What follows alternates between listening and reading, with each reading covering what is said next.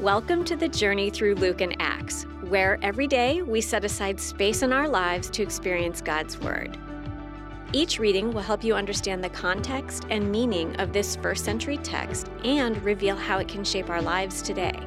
Together, we'll journey through the life and ministry of Jesus, as well as the formative years of the early church. Let's get started with today's reading.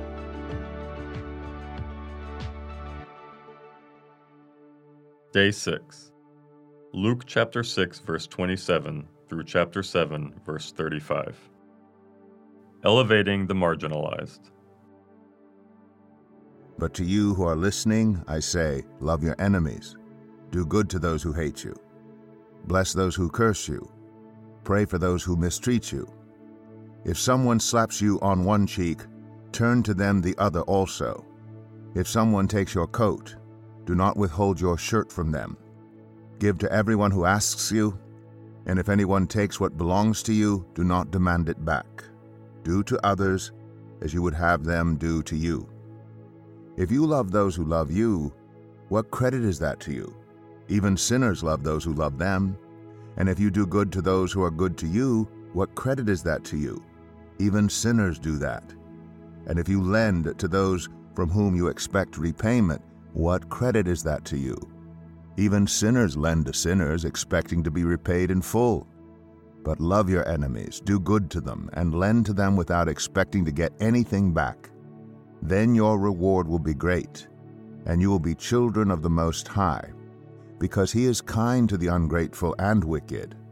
Be merciful, just as your Father is merciful. Do not judge, and you will not be judged. Do not condemn, and you will not be condemned. Forgive, and you will be forgiven. Give, and it will be given to you. A good measure, pressed down, shaken together, and running over, will be poured into your lap. For with the measure you use, it will be measured to you. He also told them this parable. Can the blind lead the blind? Will they not both fall into a pit? The student is not above the teacher, but everyone who is fully trained will be like their teacher. Why do you look at the speck of sawdust in your brother's eye and pay no attention to the plank in your own eye? How can you say to your brother, "Brother, let me take the speck out of your eye," when you yourself fail to see the plank in your own eye? You hypocrite, first take the plank out of your eye, and then you will see clearly to remove the speck from your brother's eye. No good tree bears bad fruit, nor does a bad tree bear good fruit. Each tree is recognized by its own fruit. People do not pick figs from thorn bushes or grapes from briars. A good man brings good things out of the good stored up in his heart, and an evil man brings evil things out of the evil stored up in his heart. For the mouth speaks what the heart is full of. Why do you call me Lord, Lord, and do not do what I say? As for everyone who comes to me and hears my words and puts them into practice, I will show you what they are like. They are like a man building a house, who dug down deep and laid the foundation on rock. When a flood came, the torrent struck that house but could not shake it because it was well built. But the one who hears my words and does not put them into practice is like a man who built a house on the ground without a foundation. The moment the torrent struck that house, it collapsed, and its destruction was complete. When Jesus had finished saying all this to the people who were listening, he entered Capernaum. There a centurion's servant whom his master valued highly was sick and about to die. The centurion heard of Jesus and sent some elders of the Jews to him, asking him to come and heal his servant. When they came to Jesus, they pleaded earnestly with him, "This man deserves to have you do this, because he loves our nation and has built our synagogue." So Jesus went with them. He was not far from the house when the centurion sent friends to say to him, "Lord, don't trouble yourself, for I do not deserve to have you come under my roof. That is why I did not even consider myself worthy to come to you. But say the word, and my servant will be healed. For I myself am a man under authority, with soldiers under me. I tell this one, 'Go,' and he goes, and that one, 'Come,' and he comes. I say to my servant, do this, and he does it." When Jesus heard this, he was amazed at him, and turning to the crowd following him, he said, "I tell you, I have not found such great faith even in Israel." Then the men who had been sent returned to the house and found the servant well. Soon afterward, Jesus went to a town called Nain, and his disciples and a large crowd went along with him. As he approached the town gate, a dead person was being carried out, the only son of his mother, and she was a widow. And a large crowd from the town was with her. When the Lord saw her, his heart went out to her and said, "Don't cry." Then he went up and touched the bier they were carrying him on, and the bearers stood still. He said, "Young man, I say to you, get up." The dead man sat up and began to talk. And Jesus gave him back to his mother. They were all filled with awe and praised God. "A great prophet has appeared among us," they said. "God has come to help his people." This news about Jesus spread throughout Judea and the surrounding country. John's disciples told him about all these things. Calling 2 of them, he sent them to the Lord to ask, "Are you the one who is to come, or should we expect someone else?" When the men came to Jesus, they said, "John the Baptist sent us to you to ask, 'Are you the one who is to come, or should we expect someone else?'"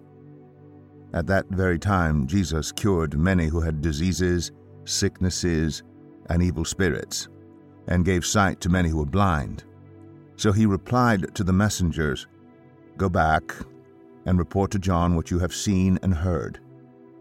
The blind receive sight, the lame walk, those who have leprosy are cleansed, the deaf hear, the dead are raised, and the good news is proclaimed to the poor. Blessed is anyone who does not stumble on account of me." After John's messengers left, Jesus began to speak to the crowd about John. "What did you go out into the wilderness to see? A reed swayed by the wind? If not, what did you go out to see? A man dressed in fine clothes? No, those who wear expensive clothes and indulge in luxury are in palaces. But what did you go out to see? A prophet? Yes, I tell you, and more than a prophet. This is the one about whom it is written, 'I will send my messenger ahead of you, who will prepare your way before you.' I tell you, among those born of women, there is no one greater than John. Yet the one who is least in the kingdom of God is greater than he." All the people, even the tax collectors, when they heard Jesus' words, acknowledged that God's way was right, because they had been baptized by John. But the Pharisees and the experts in the law rejected God's purpose for themselves because they had not been baptized by John. Jesus went on to say, "To what then can I compare the people of this generation? What are they like? They are like children sitting in the marketplace and calling out to each other, 'We played the pipe for you, and you did not dance. We sang a dirge, and you did not cry.' For John the Baptist came neither eating bread nor drinking wine, and you say, 'He has a demon.' The Son of Man came eating and drinking, and you say, 'Here's a glutton and a drunkard, a friend of tax collectors and sinners.' But wisdom is proved right by all her children."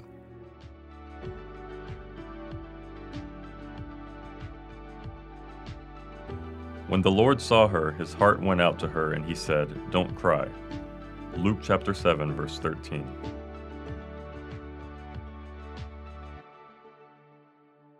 A key character in a different book of the Bible, the book of 2 Kings, is a prophet named Elisha.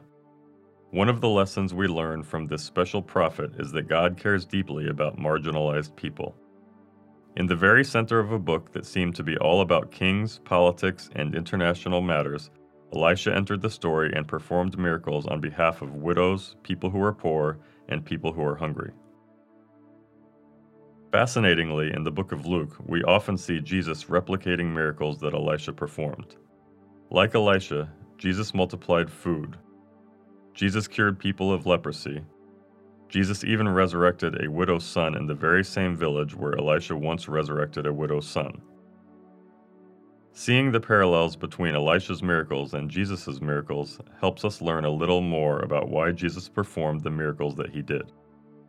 Like Elisha, Jesus entered a social situation which elevated kings, politicians, and religious authorities, and showed us that the people God prefers to elevate are those who are marginalized.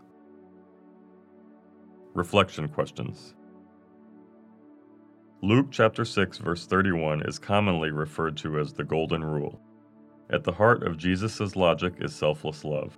This is a hard concept to grasp because we are accustomed to loving those who love us. Take a moment to reflect on what selfless love really is. Who has shown you selfless love, and what was that like for you? Luke chapter 6 verses 37 through 42 is a valuable reminder for Christians not to judge others. Think about the people in your life, or even a group of people. Who do you judge? Why? Not judging does not mean that you approve of someone's sin. Instead, Scripture guides us to know that it's not our place to judge, but rather God's, especially when we struggle to notice the sin in our own lives. What steps can you take to not judge the people that you have a tendency to judge? Thank you for joining us today for the journey through Luke and Acts. Be sure to share your journey experience on social media with the hashtag WillowJourney. If you have questions or want to visit a Willow Creek location on a weekend, check out willowcreek.org.